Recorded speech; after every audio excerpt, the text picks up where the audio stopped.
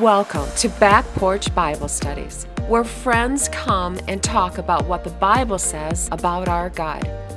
My name is Deborah Geisels, and I'll be your host on this weekly podcast. You know, it's been said that the heart can't love what the mind doesn't know. So here we'll study to know our God, and to know Him is to love Him. So grab a cold drink and settle in for an afternoon of catching up and talking about our great God. Welcome, friend, to my back porch. In episode 1, as we start our study in the letter to the believers in Ephesus, we will not only discover how God reveals Himself to us, who the author and the recipients are, but we will begin to better understand the foundations of our faith, the legacy of our spiritual family. We normally do an inductive Bible study. Inductive study says, let's look at the context. We'll do an overview of the book, and then we will look at the chapter, verse, and then words. And we will take it back to the original language so that we can not lose anything in the translation. And I'm a bit of a word nerd. When we get into the Bible and we can look at the words in the Greek or the Hebrew, we can explode it and kind of figure it out. I'm going to give you a Bible word because I love them. James chapter 1 says, "Count it all joy, brethren, when you fall into various trials." That little count, if you run that word in the Greek throughout the New Testament, the word count means to govern, to rule.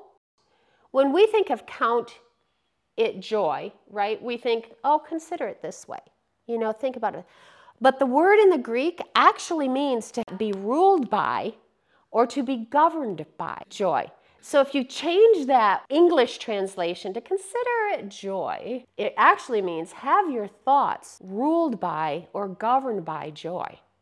That makes a difference. But in our English, it gets lost in the translation. So I love to take the words back to the Greek and see what God said that word meant so that we don't lose some of that depth of meaning when He's talking. So today, we're going to go over Ephesians, and we'll just do just an overview so that we can figure out what the context is. Have you ever been in that situation where you have come into a new community or into a new job, if you have moved into a new church, and when you get there, you want to know the rules? Now I don't mean the doctrine of the church or how to order the birthday cake for the company, but you want to know, how's this work? Like, what's the dress code? What is... do they take a full hour of lunch break? Or where do I go for my doctor? All those things when you come into someplace new. Well, when Paul writes to the Ephesians, they're new Christians. And most of them are Gentiles. Not all of them, but most of them are Gentiles. And they have not been raised in the Jewish culture. So he's kind of laying out the groundwork. And I think, I'm going to use a little holy imagination here, but I think Paul, who was now sitting in a Roman prison, is like, you know what? There are a lot of communities that are coming to the Lord that just need to know the fundamentals of their faith. And so he sends it to the church at Ephesus. But if you notice, this letter to the Ephesians has no personal warm and fuzzies there. When he speaks to the Colossians, he's talking about a certain issue going on in their lives. When he writes to the Corinthians, he has some issues that they're not doing right. I love you. I'm going to speak harshly to you because I love you so much, and you need to get straightened out. You don't see any of that in Ephesians. And so some of the theologians have decided that it's probably because he is sending kind of a general letter. Yes, it's going to the Ephesians, but you don't see a lot of himself in it. But he does write the letter in two parts. The first three chapters that talk about the foundations of their faith. And then the last three chapters are like what it looks like. How do you act in that truth?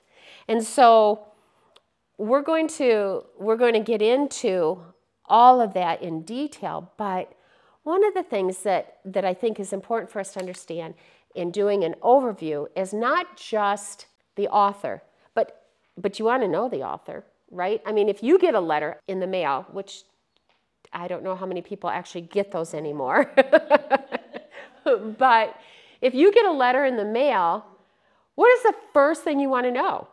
Who's it from? Because everything in that letter is going to be impacted by who it's from. If you get a letter from your sister or you get a letter from the state, you're going to read it differently. What it has to say has impact on you. So it's important to understand who wrote the letter. We know that Paul wrote the letter. Paul was an apostle of Jesus Christ, was a Pharisee among Pharisees, that he was born in the Jewish tribe and traditions of the Jewish faith. It was several years later, and Jesus met him on the road to Damascus and said, Paul, why are you persecuting me? And he spent 3 years in Arabia with Jesus, being taught by Jesus.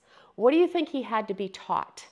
I think those 3 years, Paul had to have his thinking rechecked from the law and legalism to the grace and mercy of Jesus Christ. And Paul, when he writes Romans, he says, not that any of that was abolished. The law was not abolished by Jesus.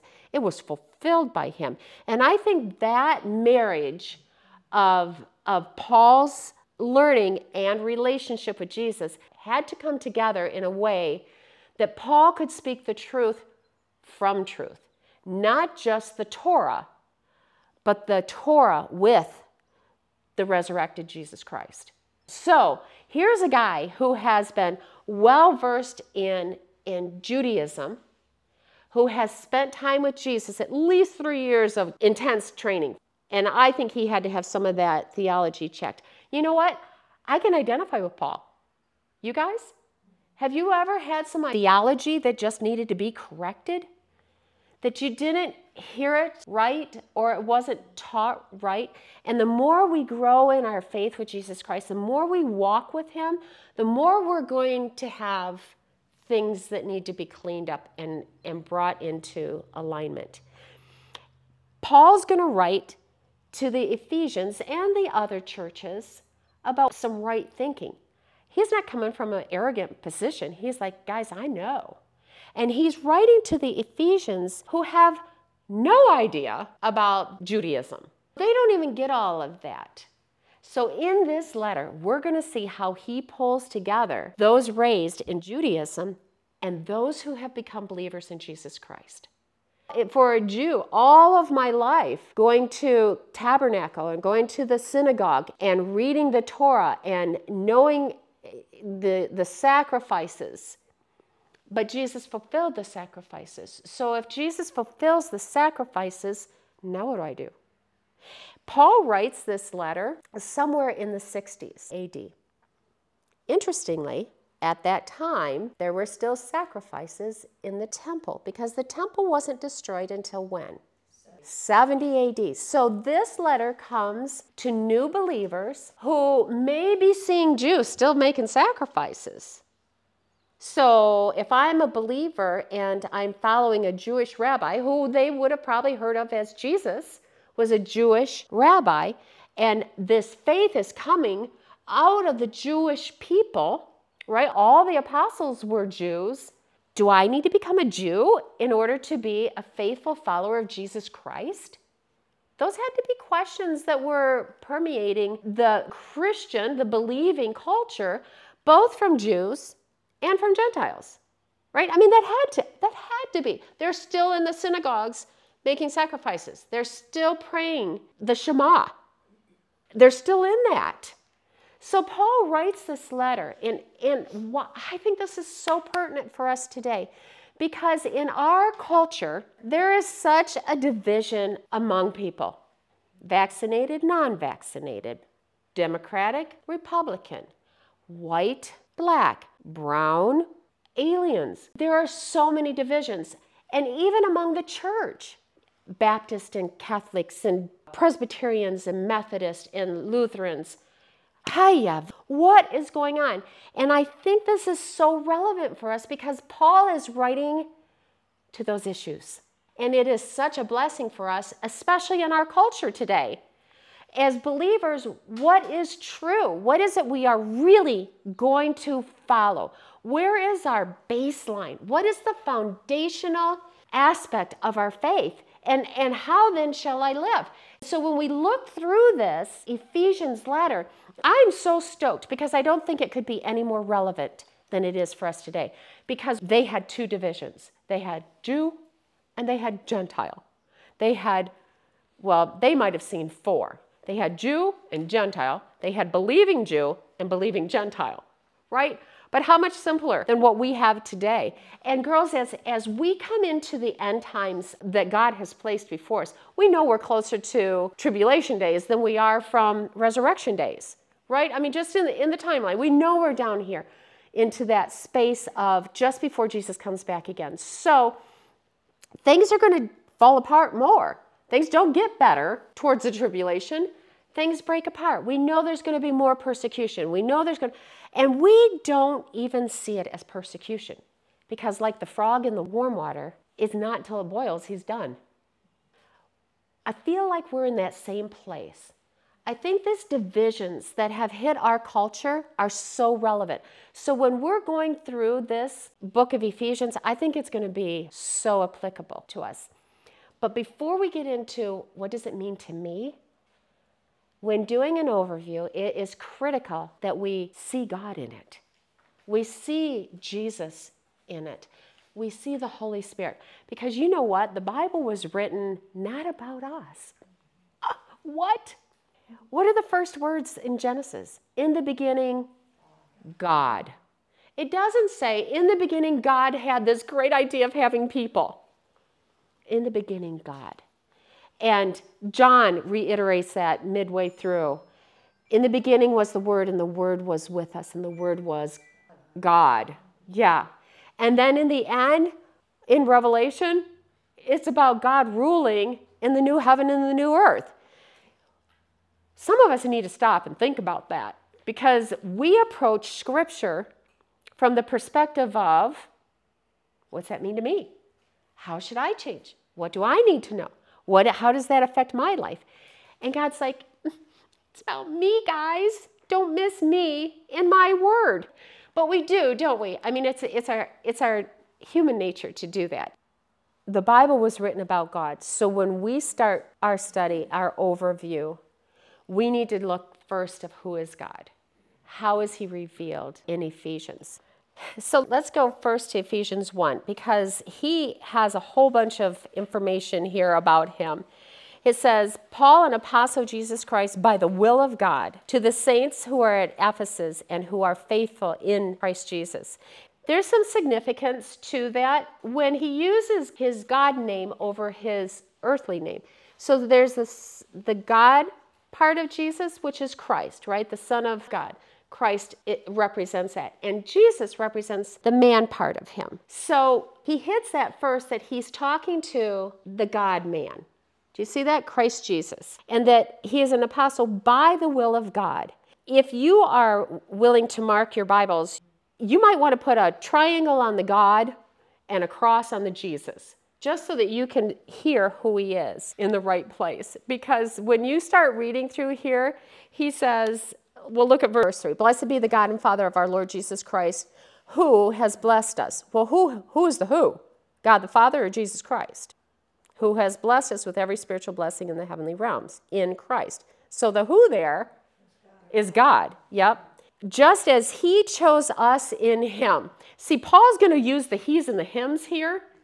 Then if you go down to verse 5, he predestined us to adoption as sons.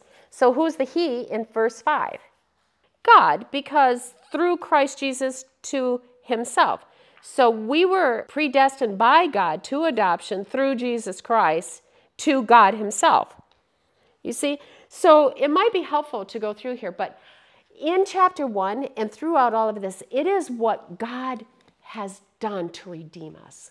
What he has done to bring us to him. And his vehicle of implementing all those things, our adoption, our inheritance, our blamelessness, all of that comes through Jesus Christ. When God's revealing himself, he is the sovereign God that has come to us of his own will, his own pleasure, but in order to bring us to him, it is through Jesus Christ. So when we look at these first 3 chapters, we see God as the giver, as the implementer, and we see Jesus as the one who does it for us.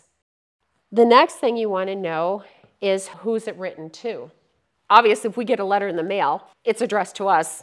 We know it's to us, and we know our own person. But when we look at Ephesians, who are the recipients? Well, he tells us in the beginning, he says, to the saints who are at Ephesus, who are faithful in Christ Jesus. So he gives us this, but then he does something kind of funky. He has we this, we that. In all of chapter 1, you'll see it's we and us, who has blessed us with every spiritual blessing. He has chosen us. We would be holy and blameless before him. He predestined us. His grace, which he freely bestowed on us in the beloved. In him we have redemption. So he's using the we all the way down to verse 13. In him you also, after listening. So Paul does some really fun things with this pronouns. And ladies, this just transformed Ephesians for me because I never paid attention to the we's and the you's. Who is the we and who is the you? If you follow the you's from verse 13 down to chapter 2, verse 11, all that way he's into the you's. He changed his pronouns from we to you. In verse 11, it says what? Therefore, remember that formerly you, now he's going to explain to us who the you is, the Gentiles in the flesh. You are called uncircumcised by the so-called we's, or circumcised, which is performed in the flesh of the human hands. Remember that you were at the time separated from Christ, excluded from the commonwealth of Israel, and strangers to the covenant of the promise, having no hope and without God in the world. But now in Christ Jesus, you, who were formerly far off, have been brought near by the blood of Christ. Who's the you? Gentile believers, yes. So who is the we? Jewish. Right, Jewish believers. Today we would call them Messianic Jews. I want you to go back because I know most of you have read Ephesians before, but the we, how many of you made you a we? Right? Because I thought of me, I thought the we were believers, and because I didn't think this through. I just assumed on the surface, and that's why God said, no, girl, we got stuff to learn here. The we is Jewish.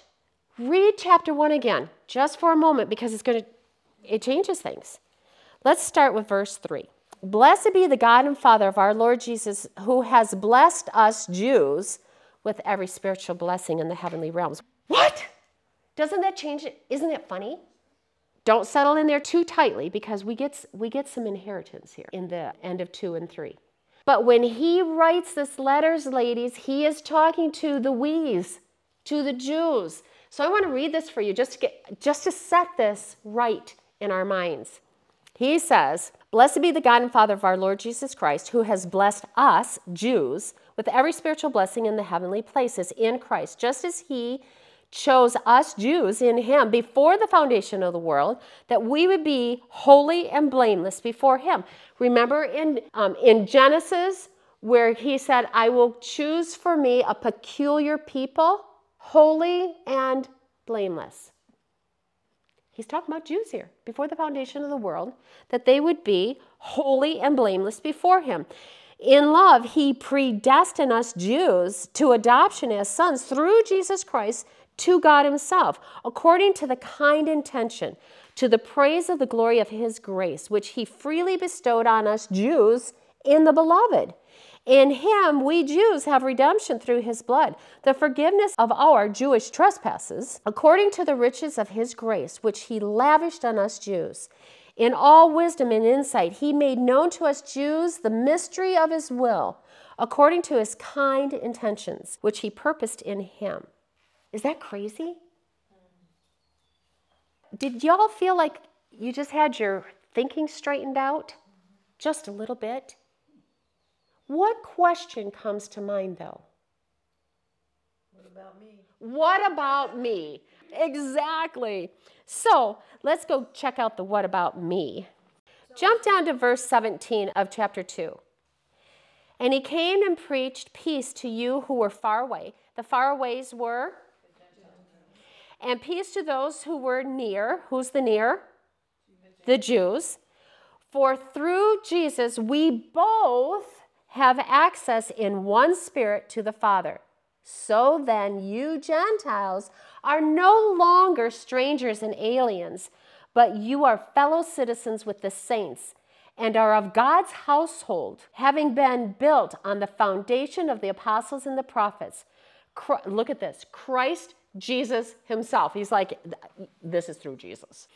Being the cornerstone, in whom the whole building, being fitted together, is growing into a holy temple of the Lord, in whom you also were built together into the dwelling of God in the Spirit.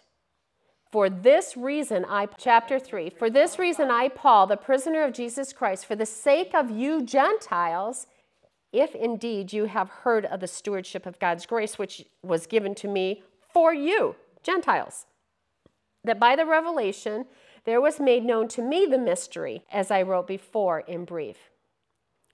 He says in verse 6 that the Gentiles are now fellow heirs, fellow members of the body, and fellow partakers of the promise in Jesus Christ through the gospel. Ladies, I don't know if that means a big difference to you, but it did to me. My pronouns weren't proper, and I missed the pronouns. But he spends 2 chapters, not that he knew they were chapters, but he spent 2 significant parts really defined this. And as a student of the word, I missed it.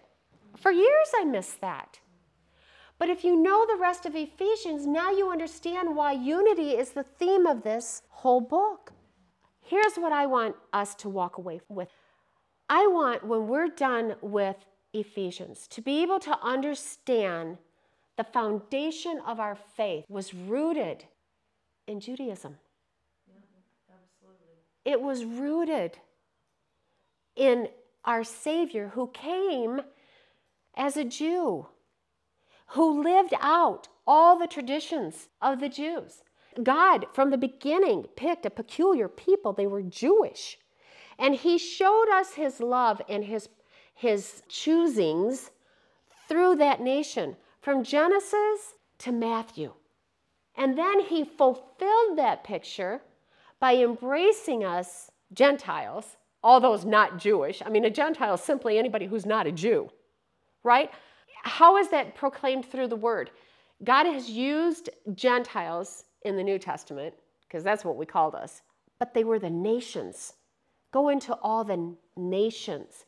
It was always God's plan for the Jews to go into all the nations. Babel was a big problem because they were isolating from the nations. And he said, I will confuse their language so that they can go to all the nations.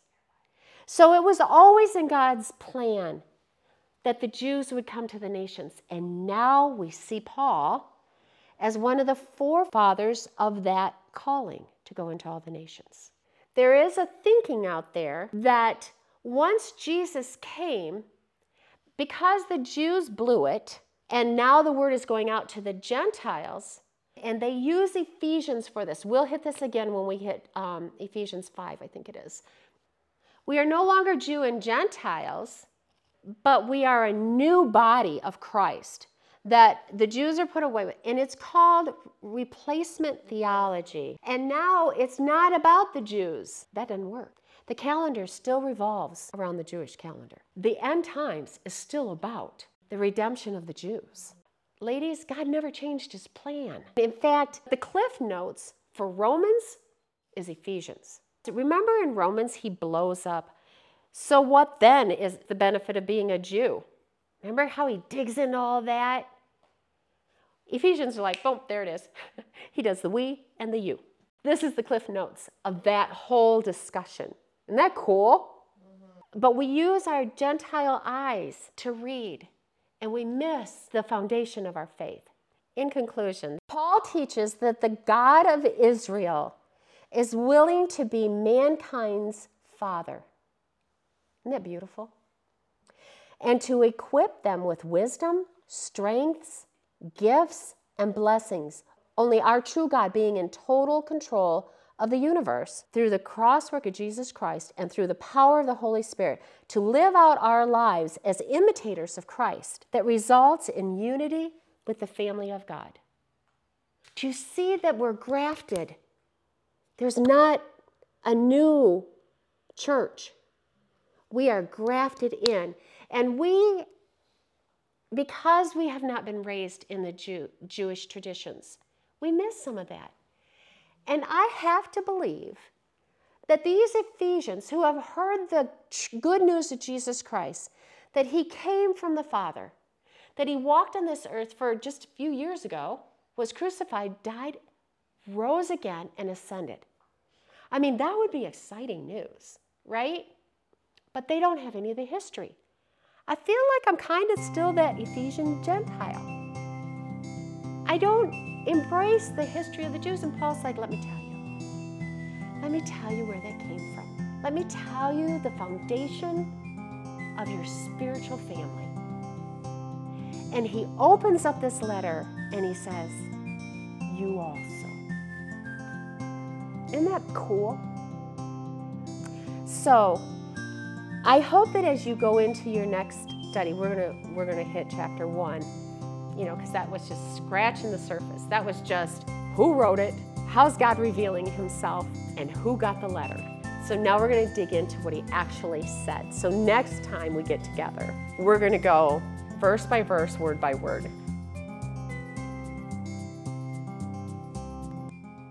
Back Porch Bible Studies is a ministry of women in Christian leadership. You can find this podcast on your favorite podcast forum or go to womeninchristianleadership.com to find the many ways women in Christian leadership can help you grow in your relationship with Jesus Christ. Back Porch Bible Studies would like to thank their sponsor, the faith-based business of Millennium Metals, in business to serve Christ.